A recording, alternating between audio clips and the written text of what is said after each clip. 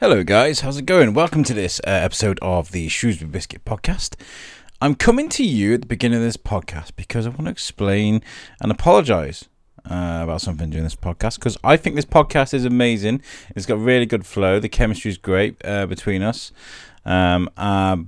Listen how I call Ryan Brian like 3 times, I think, during this podcast. Huge apologies, Ryan, from D4 drivers. This is one of those things, I guess, but by the end of it we're all friends and stuff. But yeah, so thank you for listening to this episode, and apologies, Ryan. The problem is I could edit that out, but there are like really nice flowing parts of conversations and stuff, so it's either put a disclaimer and an apology at the beginning of the episode, or cut chunks out of really nice sounding audio. So I chose the first one because I don't like disturbing my audio. So Ryan, sorry about that. And guys, enjoy this show. It's really good, this one. Perpetuum racing, really exciting stuff going on there. So yeah, see you on the other side, guys. Peace out.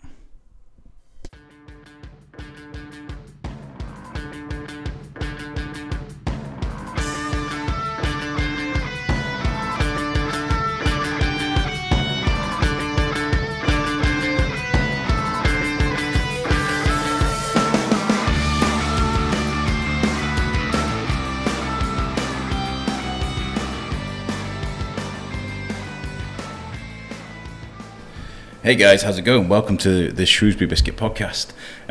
Today we're coming from the D4D Drivers Medical Centre. Drivers, D4 Drivers in Battlefield. And today we're joined with Perpetuum Motorsport, and we've got Lee and Andy. So I've got to explain. I don't like saying this much on the podcast, but I had a drink last night, so my head's a little bit dizzy. But I've been so looking forward to speaking to you. I got an email, I think it was off Becky, who was telling us about your amazing achievements at Silverstone and your motorsport team. But I think first, what we need to do is we need to go back and sort of discover where this started, right? So, first of all, thank you for coming on the show. Yeah, thank you very much. No problem. Second of all, what is Perpetuum Racing and where did it come from? Shall I explain that one? Yeah, go on, you explain it. So I started racing about 5 years ago in a saloon car, and got bored with it very rapidly. You said you just started racing, you just get I moved book a day at I used to ride horses, and I had a succession of quite serious accidents where I broke my back basically twice. No. Yeah. So it was a case of I needed to stop and do something else, and I'm a bit of an adrenaline junkie, so I needed to find something. So the car racing for me was the next big thing, and so I already had a saloon car, so started racing that, but it was boring. Yeah. So went to Alton Park one day where I saw the Jedis, the F1000s that we now race, and the commentator saying these are the fastest things in club sport that you can go near. Lee winning a race anyway, and his father jumping up and down on the bank, and I stood there beside him watching him, not knowing at the time that we'd be so closely linked in the future, and got involved when I had a test day, found it, got hooked.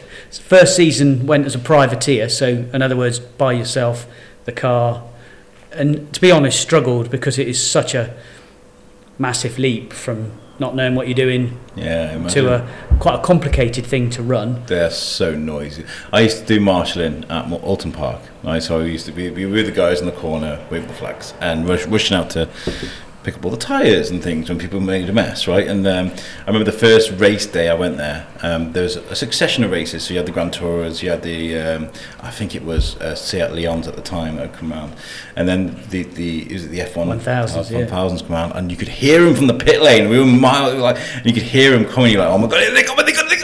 Yeah, it's an incredible noise. Yeah, they scream at all. They like scream 12,500, 13,000. So it's a fabulous noise. Yeah, but they were they were a bit of a hook listening to them. And anyway, so then Lee was driving for the factory team at the time, but obviously being local to each other, we got friendly and decided to form Perpetuum. And the big hook for me was obviously knowing Lee, and Lee being a previous champion and massive experience and incredibly fast driver. The amount I can learn off of him has been incredible, really. So you picked up the sport like sort of later, forgive me, but later on in life. Quite late in life. Yes. Yeah, we won't go into that one. How does that how does it compare to? How old were you when you picked up the sport? I had a quad when I was like 3 years old, so that's where I started on that. So we used to live at the top of this hill, and down at the bottom we had a big park. Yeah. So I can't remember if it was Christmas or my birthday, but my dad bought me this little 50cc quad. So that's where kind of it started. We used to go down and literally just go around the fields down there. And then really from that, we sold the quad and actually had a pro car, so like an indoor go-kart, actually cut and shut down to fit me as a 3-year-old kid. And we used to literally go every other weekend to like the indoor karting tracks and just lap after lap. So my journey started literally from more as soon as it came out of the womb almost. So yeah. So it's like it's embedded into you. It's like it literally runs through your veins, and I guess like it's almost a natural instinct for you now. The adrenaline, having to deal with the fast corners, come up the braking time. Yeah, it's amazing. Even like still at like 32 years old now, that you get in a race car and you still get that sort of like your heart racing and the start line, and you feel the adrenaline buzz from it all. It's amazing. And is racing for you just centered around track racing, or is there a bit of what other sports have you tried? Tried rallying, or have you tried anything else different? Not massively. I mean, I play a bit of golf every now and then. But then slow it down a bit.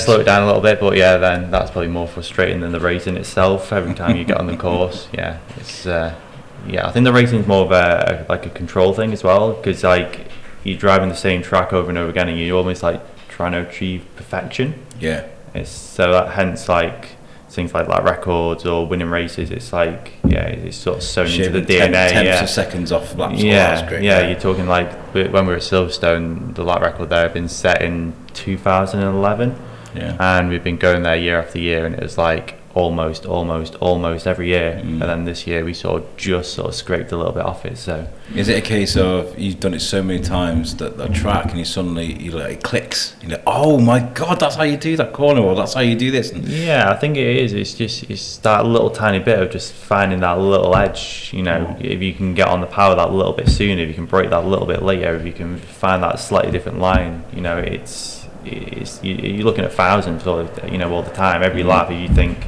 you can gain half a tenth on every corner on that lap, you can gain half a second in a lap. It's just amazing. And what's it like? I mean, time must slow down for you when you're in that car. I can just imagine, because like as you come into a corner, a lap for you must feel like a day. Like, you know what I mean? Because it takes so long. I think it depends on the circuit, really, doesn't it? I mean, you go to somewhere like this weekend, we're racing at Brands Hatch, and Brands Hatch, you feel like you're crossing that start-finish line like every second. It's seconds. It's like you feel like you're going to cross it, and it's like a 15-minute race. You'll do 17, 18 laps, and 17, 18 laps around Brands. You're just constantly turning right. And then you'll go somewhere like Snetterton, Alton Park, long laps there, and they can feel like they're quite a long lap because there's so many corners, and every corner is different as well. I think it depends on the circuit, but you do get into that zone, don't you, right, when you're in the car? Yeah, and the other thing is there's undulations as well, like the flatter the tracks, like Silverstone, they're sort of easier mentally to get your head round, because basically it's just a set of turns. Whereas like Alton Park, where you've got undulations, and those changes in attitude add another dimension, and the surface of the track is not even either.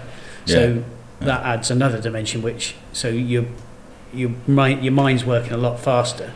So they seem to take a lot longer to go around, even though they are probably a little bit more like mentally challenging as well. It's like you come away from a weekend and you're knackered. I do like a lot of training, and it's not so much my body that feels tired, it's like mentally draining, I think you're driving at 140 plus miles an hour at points, so unbelievable. And you got to fight with other racers alongside you as well. Like so many things that go wrong. And a lot of the circuits you're averaging 100 mile an hour as a complete lap. On a complete lap, so you're averaging that.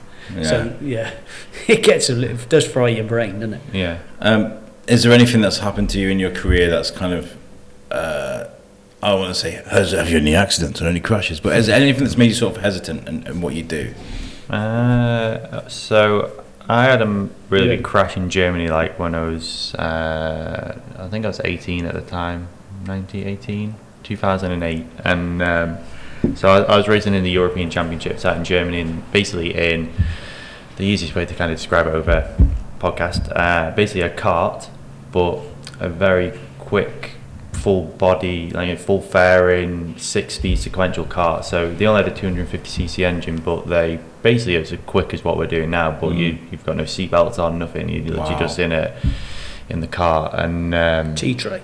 Yeah, and basically 60 karts on the grid, rolling starts, and so the crash that I had basically, well, it was basically on the start. So rolling start, I'd had a bit of a bad qualifying with a few issues with the car, so I was starting sort of front, but just back from the first few, and the two leaders on the start basically clashed wheels.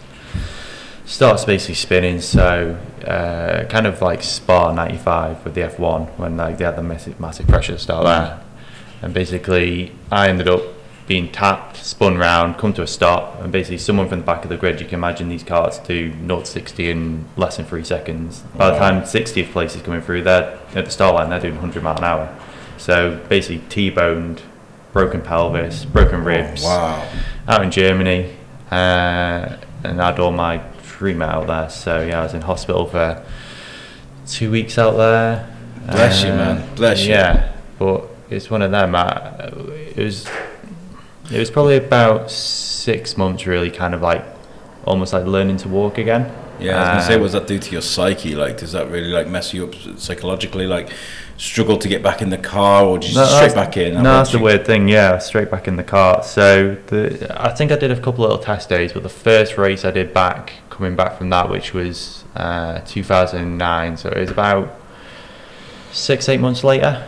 We went out and we were racing at Anglesey, and it was the first race. It wasn't the first race of the season, but I think it was basically you had like a one-off race within this race weekend, which was for what they called like the UK Cup. So it was like quite a prestigious race, and I remember sort of being on the grid, and we hadn't been that competitive all weekend. And I was like, I really want to win this race.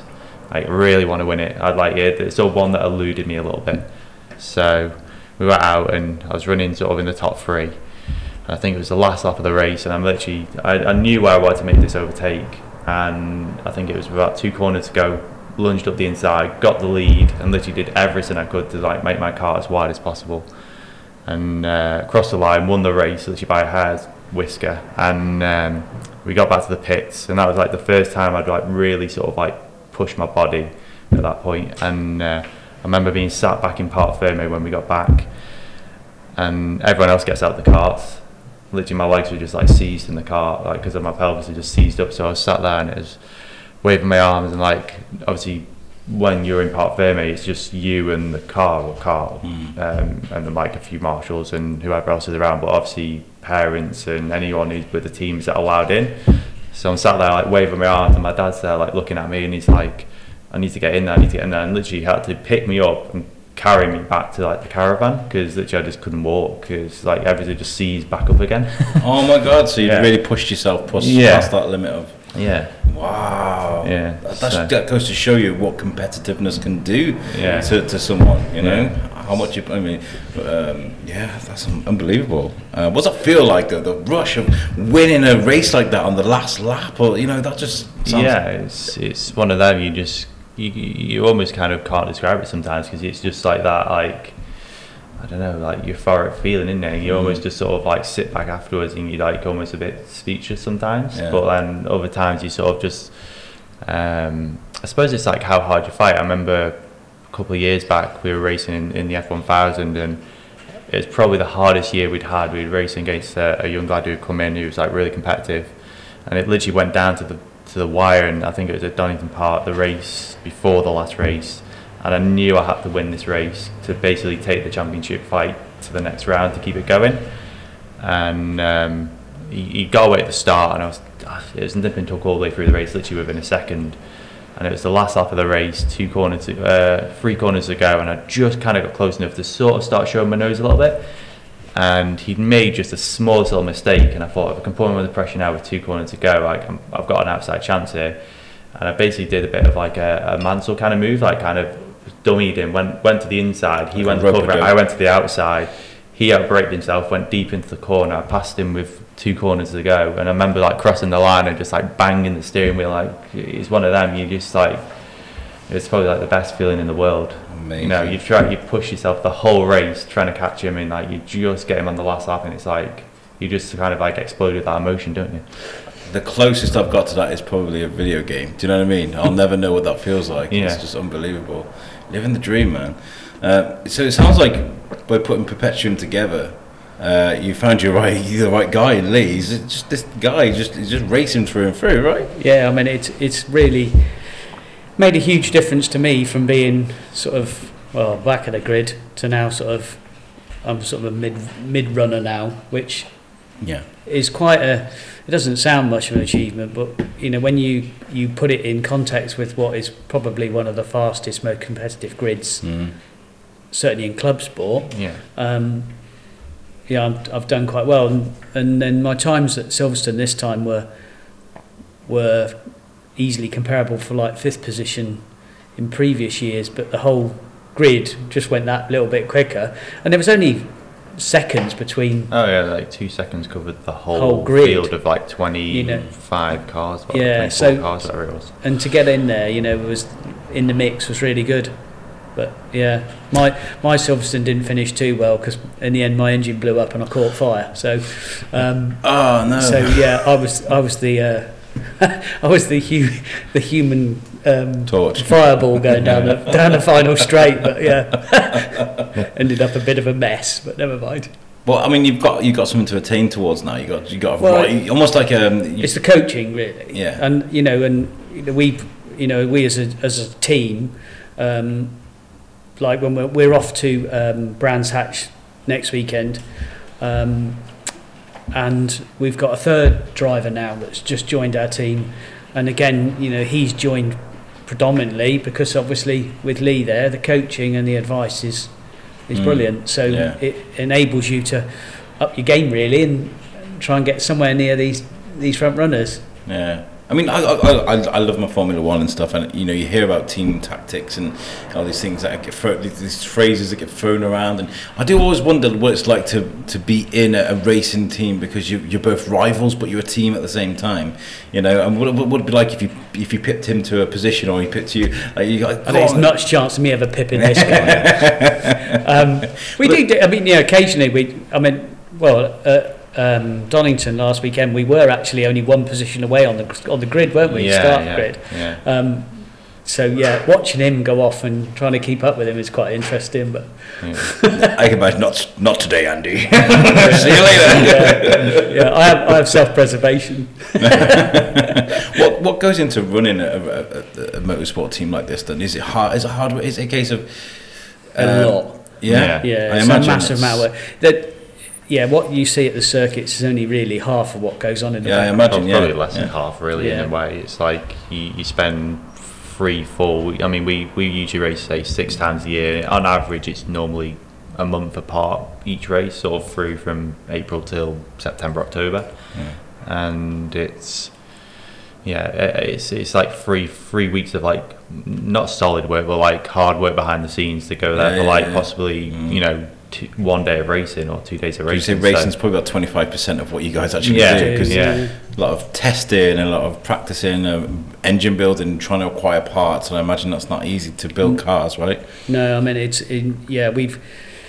we started when we formed obviously Perpetuum. Originally it was just obviously me and Lee, and we were sort of a bit, what's the word, sort of quietly at it really, but we suddenly realised that we weren't very well organised, and because obviously none of us had ever run a team like that before, but luckily Lee's father's a builder, and I had enough space, so he built us a purpose-built unit, so we've got a proper unit space, so nice. So we've got a very we've got a dedicated workshop for these cars.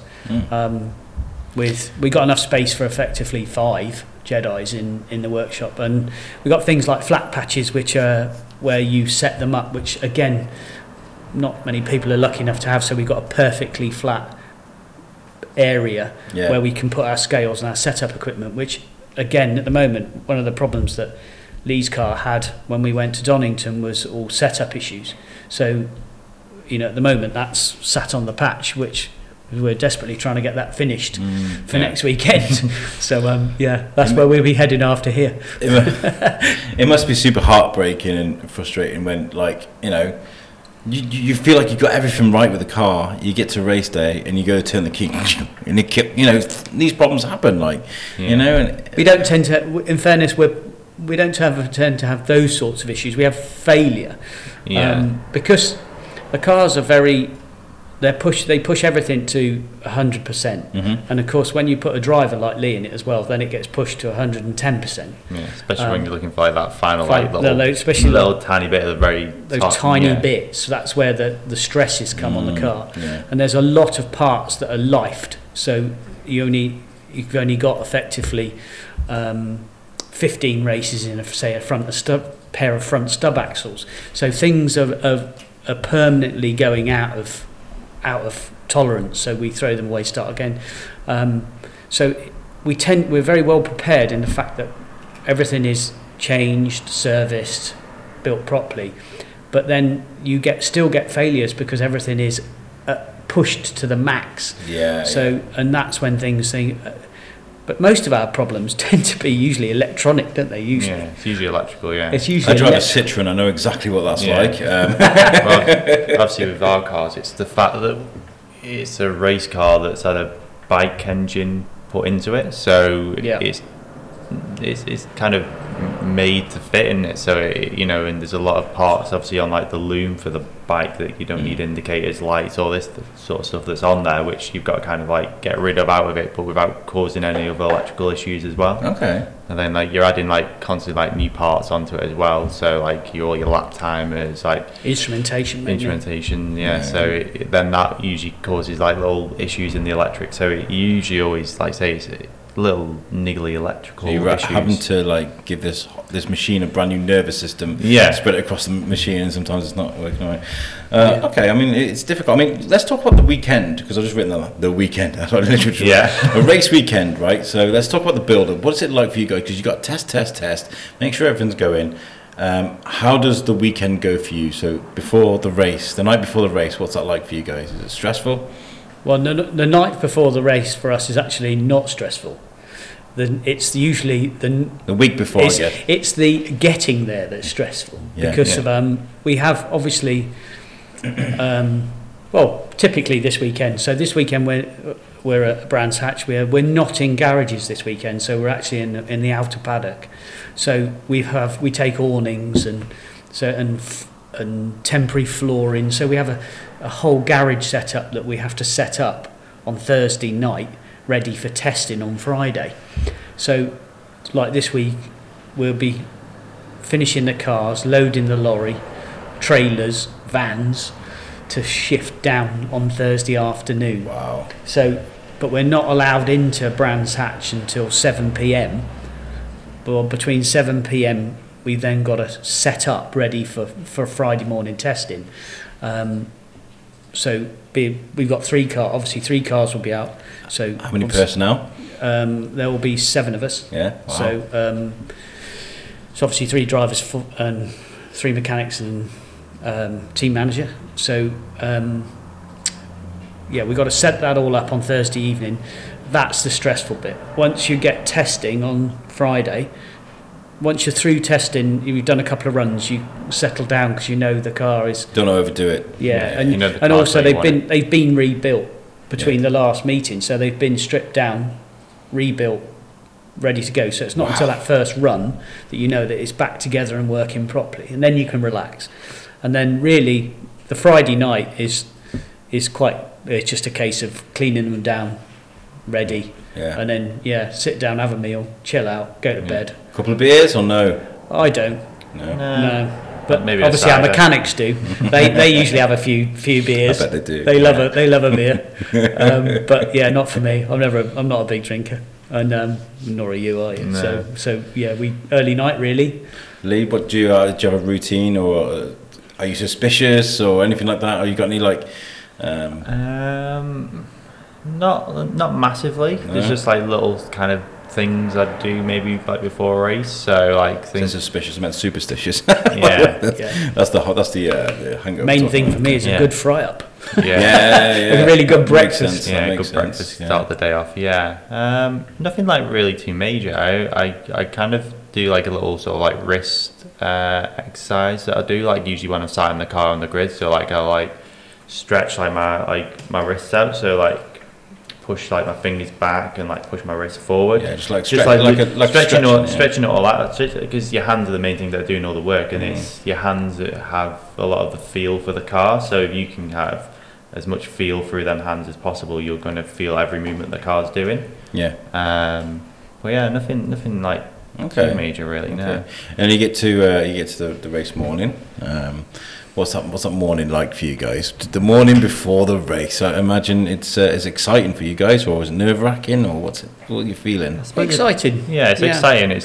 It's like weird, isn't it, sometimes? Because like, so our race weekend normally consists of, so Saturdays we do qualifying in the morning and a race in the afternoon, and then Sunday, if it's a free race weekend, we'll do 2 more races on the Sunday. If it's a one-day meet, then it's quite a compact schedule, so we'll do qualifying and 2 races all in a day.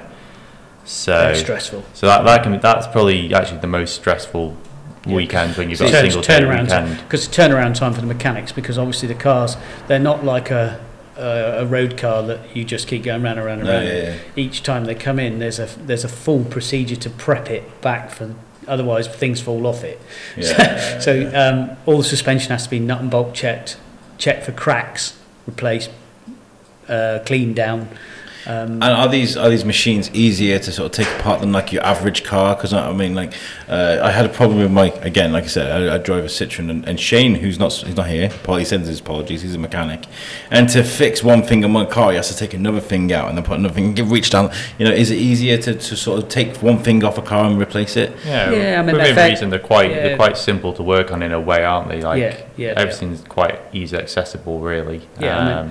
They are. I mean, they're very easy things to work on. But there's just quite the procedure from turning it from finishing a race to putting it back on the grid is quite long-winded, really. I imagine, yeah. And that's what takes the time. But again, the guys are proficient at it, so they know they come in. But when we're on a single day, qualifying and then 2 races, the turnaround time between going back out is so tight that if there is an issue, it's almost impossible to get it resolved between the next race. They can literally just service the car and send it. That's all the time they've got, really. Yes, it all sounds so complicated. I mean, one more question about before the race, by the way, because I'm trying to get my listeners and myself in the seat with you guys, right? The lights, I'm thinking. When they all go red and then they kick off. What is going through your mind as soon as those lights go off? Because we'll start with you, Lee. Obviously, you've been doing this since you were a kid. What's going through your brain then? I guess nothing, everything. What? I suppose a bit of everything, isn't it? Because you kind of you've got the lights coming on, so you see this 5-second board come on. You start building the revs up, so you sort of sat there, the car's shaking, you're ready to go. Lights come on. I suppose it depends where you're on the grid as well. So if if I'm on pole, it's like, right, I've got to nail this start, I've got to get to that first corner first, because if I don't get to that first corner first, then my race becomes a lot harder than it should be. So if you started maybe Donington Park, I ended up having a bit of an off in race 1, starting in 15th. So in that case, it's like I've got to make as many places on the start as possible. I've got to nail this start, and I suppose it's like that little. You always pat yourself on the back a little bit when you nail that start. It's amazing, isn't it? You have a start one day and it's a bit like you bog down a bit, you get a bit too much wheel spin. When you nail that start and it's perfect, you just. I've played Mario Kart, man. I know what it's like. Yeah, 2 seconds to go, you got to get on that throttle, haven't you? Yeah, and it's. Wow. But yeah, and obviously cars going everywhere. You might get someone stalling in front of you on the grid, and you've got to dive around them. Or can friendships disappear from the lights? Oh yes, but you know, our grid's quite good. Within club sport, it's quite nice because everyone who I race with, especially like in that front sort of majority of the grid within that sort of top the eight. The A team, yeah. Yeah, everyone has respect for each other. So everyone is out there. Everyone's in respect, risking their life every time they go in a car. So within reason, I think everyone's pretty good, to be fair. But at the same time, it's fair. Right? At the same time, we're not scared to go and race millimeters apart. I mean. Yeah, competition, isn't it? Otherwise, boring. You wouldn't turn up otherwise, would you? So yeah. What about you, Andy? What you like at the lights? What goes for you? The starts for me are always like the best bit because I'm actually quite good at that.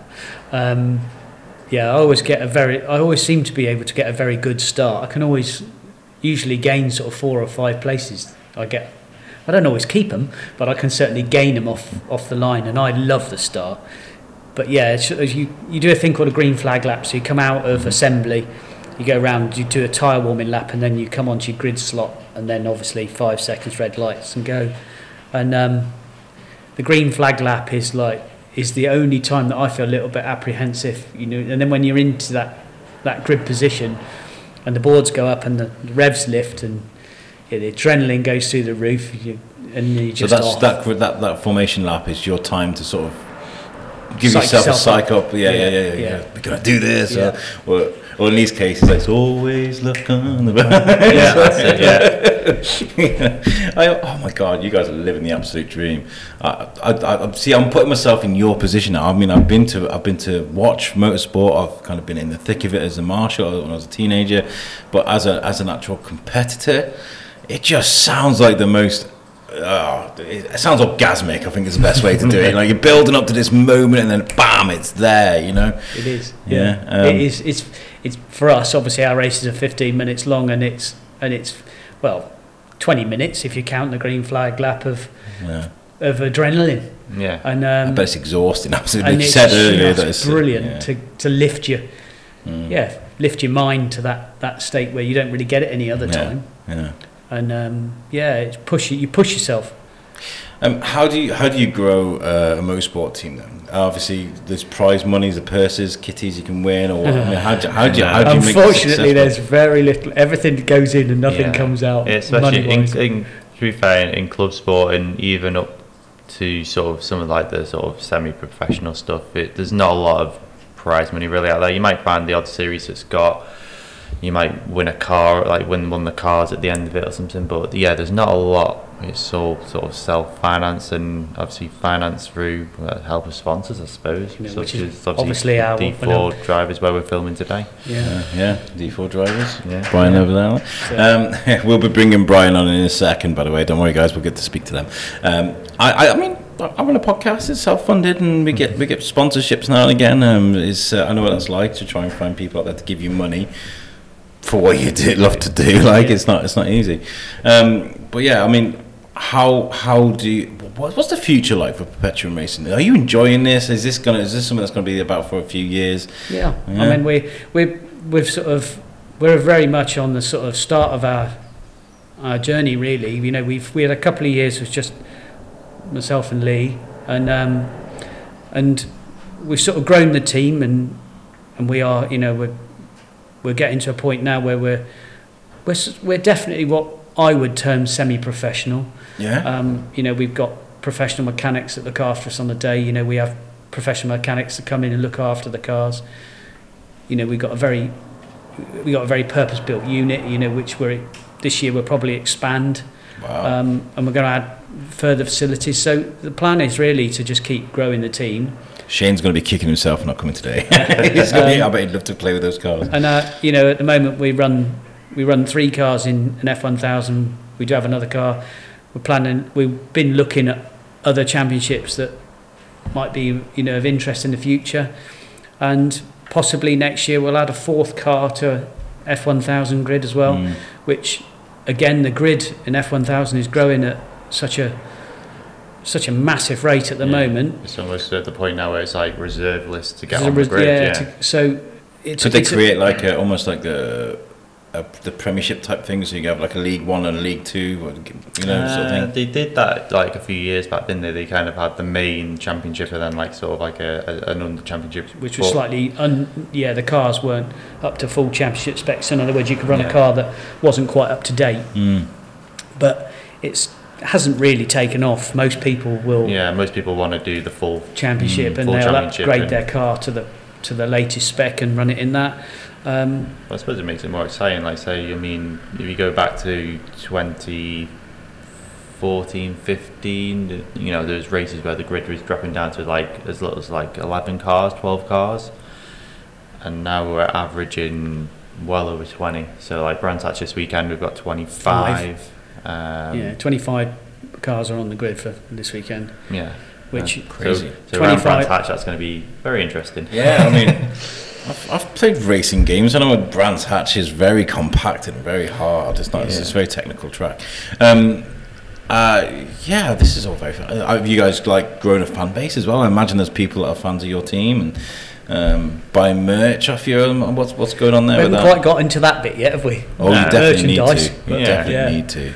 We've we probably do need to start doing something. I mean, like that, we really. we all really kind of properly got going probably 2 years ago. Really, we sort of, because I think was it 2017 we started running together, or 2018 might have been, but it's only really probably the last 2 years we've sort of like really started getting everything together now. So probably the next year. Probably the worst time to start a racing team, right? Just before a pandemic. Yeah. Obviously last year was a bit of a washout, but we still did manage to get out a few times. Yeah, we did a couple of races, didn't we? So it was obviously back end of the year. But this year hopefully full year, and probably going into next year.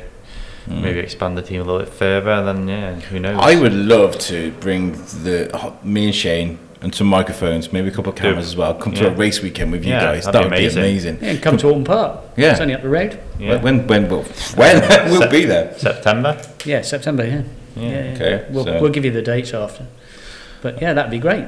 Certainly capture some of the noise then on your podcast as well. Oh yeah, that we'll have to probably be like, we turn that car off. We've got microphones coming. We could do like almost like what Netflix do with Formula 1. Yeah, do a bit of Drive to Survive, F1000. That show's amazing. That'd be quite funny. Yeah, our own Drive to Survive. I mean, like we have the USUC thing as well, because I've got a network which is transatlantic. So that'd be nice to sort of get a feel for this for our American listeners and be like, because comparing motorsports all over the place in America, they've got all sorts going on, haven't they?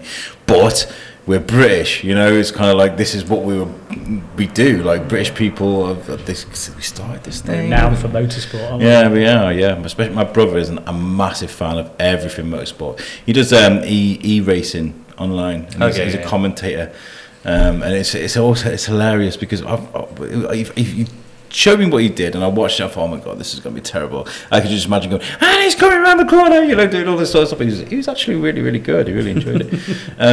What's the best things for you about this? Why do you do this? Why? Makes you feel alive. Yeah. Yeah, makes you. Yeah, that's what you do it all for. It's all that hard work, the prep, purely for those 15 minutes of adrenaline. You feel very much alive. Yeah. And then you feel alive for an hour after. Because you're still buzzing and shaking at the prospect of what you've just been through. Imagine. But and then and then reliving it in your memory afterwards, aren't you? For pictures for the next couple of weeks and pictures and videos. And so that's why we do it. Or that's certainly what I do it for. Cool. Podiums for you, things like that. I'm not just counting you from podiums right away, but Lee's been doing this for a long. Like, what is it like being up there, like spraying the champagne? You've won a race. Yeah, it's amazing. It's probably the best podium. Probably the best podium I've ever been on was Spa 2014. So I was on the podium at Spa, and I'm actually up on like what the F1 podium is, or like obviously like team members down below. So that was amazing, coming out there. But it's just one of the feelings you can't kind of like relive it. You know, that's why you do it, isn't it? You want to be up on that podium, holding that trophy, having a bottle of champagne, spraying it over the person you just beat. Save some in the bottle for later. I do wonder if they go back and they're like, oh, there's no one left. Who's your inspiration when it comes to racing? Who do you think of? Who do you aspire to be? Apart from Lee, you know. Tough one, isn't it? I've never really been like a massive fan of like any one driver, but I've always been quite a big fan, probably up until the last couple of years, of like Ferrari. So whoever's been kind of like the lead driver of Ferrari. So Michael Schumacher, Fernando Alonso, both like kind of massive inspirations. Yeah. You know, both I mean, probably Schumacher probably a little bit more calculated of a driver, whereas Alonso is sort of more of a, you know, just flat out driver. Ballsy. Yeah, ballsy. Yeah, Ballsy. yeah. If you watch some of his like on board, it's just like amazing, isn't it? But yeah, probably them two really. Schumacher has obviously sort of like grown up as the man who was 7 times world champion. You know, you know, it's and like some of the stuff he could do in a car was like amazing. Not Ralph like, Schumacher then, no. No, Ralph, no. Bless him. Trying to go against Michael Schumacher, his own brother. Jesus Christ. What about when we talk about races and people? Is there Mine would be a bit off the wall. Mine was Tony Pond. Yeah? Yeah, because of I used to do a bit of rallying when I was a lot younger. And so Tony Pond. And I used to be amazed by that man. And obviously after that was Colin McRae. Yeah, God bless him, yeah. And quite an amazing guy. So those were 2 rally drivers really, not circuit drivers. We used to do a bit of that as well. I mean, that's where it went from the rally marshal into Alton Park. It kind of progressed. And I remember I needed to get to a point and the course car was like, jump in, don't worry, let's go. And took your helmet and went, and oh my God, no, like, don't ever do it, guys. It's crazy. Driving in a rally car at rally speeds is just scary. I enjoyed it. You guys are amazing, and I would definitely love to come and bring a tent, me and Shane. I don't know, whatever, and we'll come and camp out with you guys for a weekend, a race weekend, and we'll amazing. Get some photographs. We'll get like 3 or 4 podcasts that we can release on the weekend, day 1, day 2, day 3. Yeah. What do you reckon? Yeah. Well, Sounds we're awesome. up for that. Yeah. You get much more of a feel of the weekend then as you go through. Yeah. Just don't put me in the car with you guys. I'm screaming all the way around. We've only got single seats. Okay, so no. Don't put me anywhere near it, honestly. Oh no, you guys have been amazing. Thank you for chatting to me. Now, what we're going to do? I'm going to invite Brian. He's going to come over and chat to us. Right. Okay. So now we're joined with Ryan, not Brian, from D for Drivers. Where does this happen for you guys? Do you guys sponsor Perpetuum Racing? Yeah, so I mean we're a private medical provider for professional drivers, so not just your car drivers, but HGV bus drivers and motorsport competitors. So we were formed by a doctor who essentially noticed that drivers needed a medical for their licence. The motorsport competitors needed a medical, but NHS GPs didn't want to do it. So they were charging extortionate rates, so £100 plus for quite a straightforward medical, which consists of a medical questionnaire, eyesight test and blood pressure check. So we started doing these medicals, and then I think one of our directors actually approached Andy and said that we'd like to work with them. I don't know if you can tell us a little bit more about that, Andy, because it was yourself that... Obviously Hannah had noticed the fact that I was involved in, obviously, the F1000 Championship, and she had already done her homework that we were one of the premier championships at Club Sport, and obviously Club Sport... We were just the best. And obviously Club Sport is predominantly where of the volume market for motorsport medicals was, so wanted to get D4 drivers out there for that. So she approached me about whether we was interested in working with D4 drivers, which obviously we were. Yeah, of course. And it sort of progressed from there. It took probably 6 to 7 months to sort of iron out, really. And then our partnership sort of grown from there, really, and now D4 drivers are a massive part of what we do. Our cars are all full liveried, vehicles are Pretty liveried, yeah. people are liveried, Yeah. and they're a massive part of what we do every time we go out. So Yeah, and we hadn't done anything like that before. So, like Andy says, it took a few months to iron out because we hadn't done anything like it before, and it was really exciting to sort of become part of it. So we do the motorsport medicals, and because of COVID, they actually suspended the need for a medical over the last 12 months. Okay. So as a medical provider, obviously that's not great for us. No. Just from a medical point of view, we were quite shocked. You're going to by take our it. main source of income away from us. Okay. Well, yeah, but just from a medical point of view, it was a sort of a strange decision. But working with these guys in Perpetuum has been great for us because it's got us a sort of an inroad into the motorsport industry. So Motorsport UK, known to most people as the MSA, Motorsport Association, we're now a partner with them. So we provide medicals for any member of Motorsport UK. Anyone who's got a licence can get the medical with us discounted. So it's been great for us to get into the industry.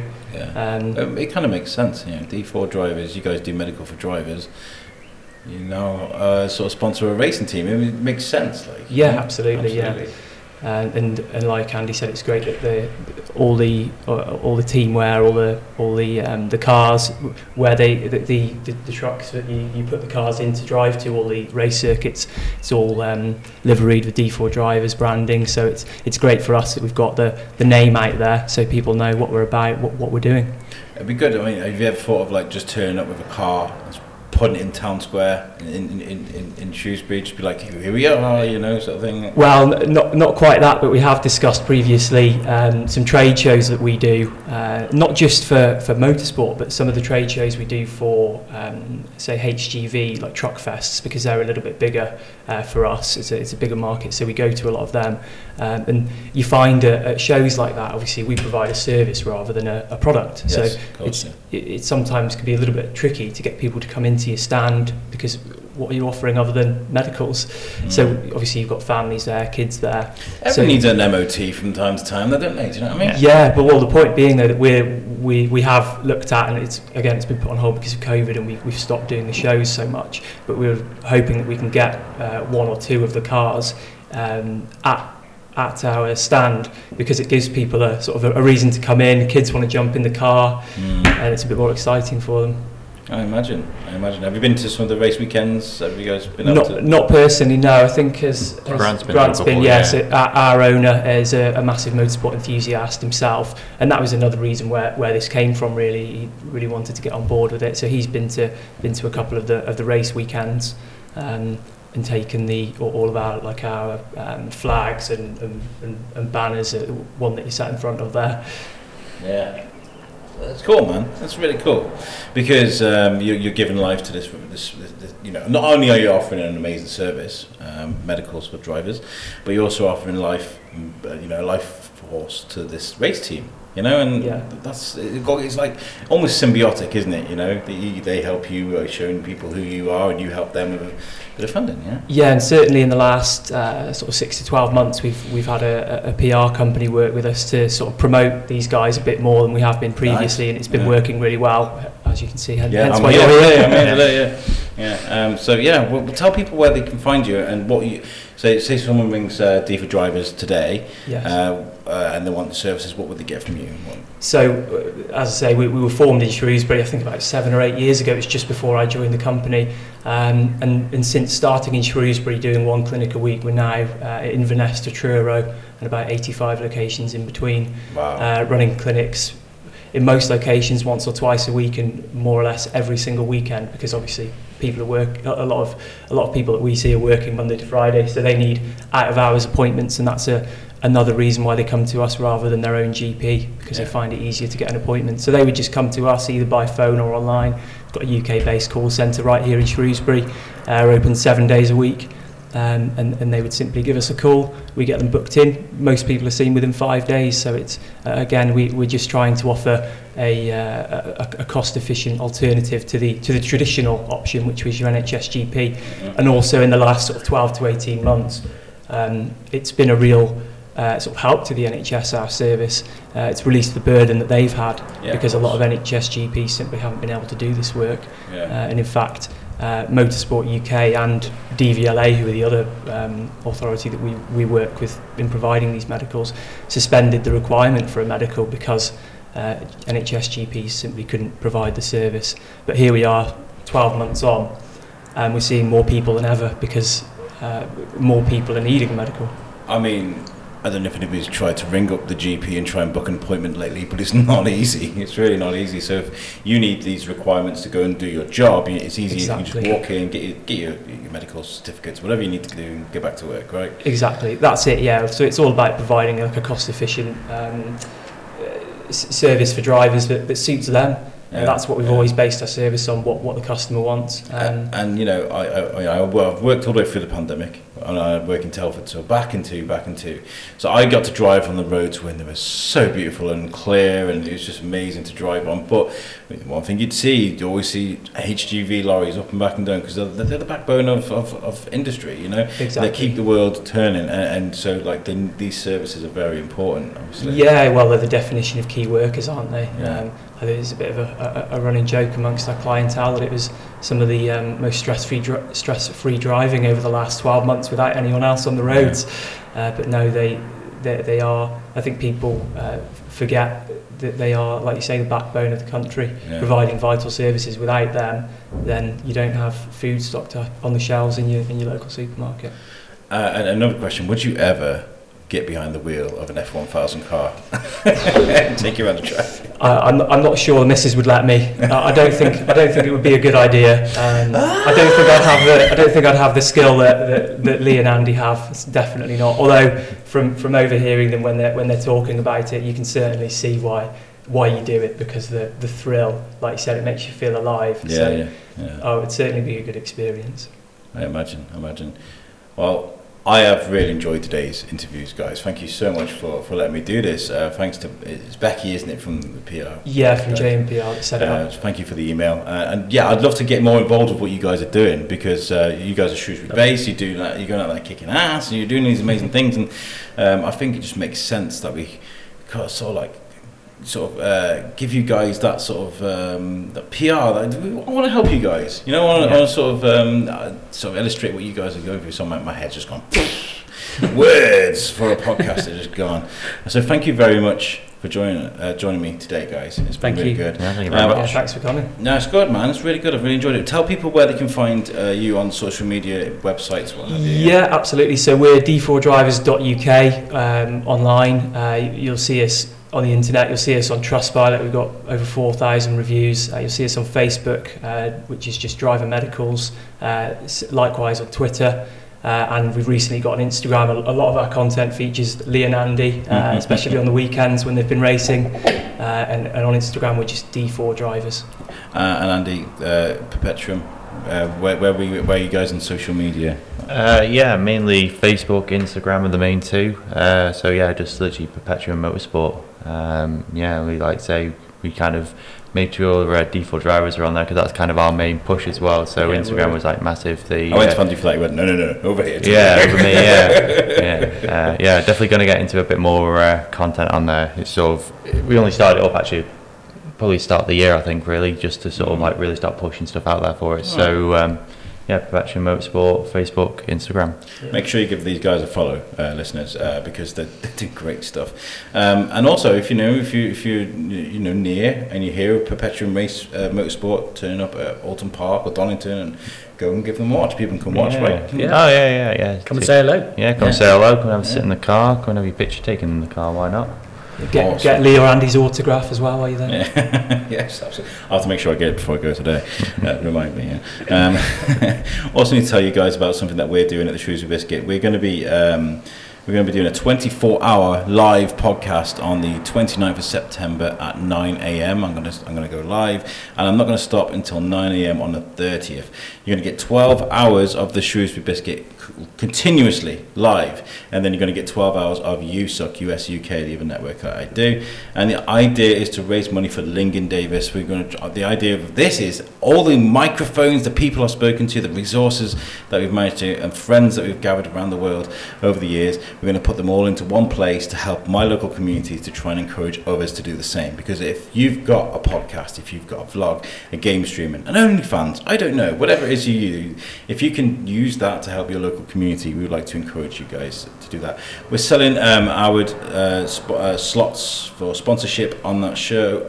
So like an hour is going to cost a minimum £50 donation, and for that hour we're going to get, this hour is sponsored by such and such, and we'll put your logo on the screen. We can get you on the show if you want to. We're still after guests too, so the 24-hour podcast challenge is coming soon. I mean, everything's going at 90 mile an hour now.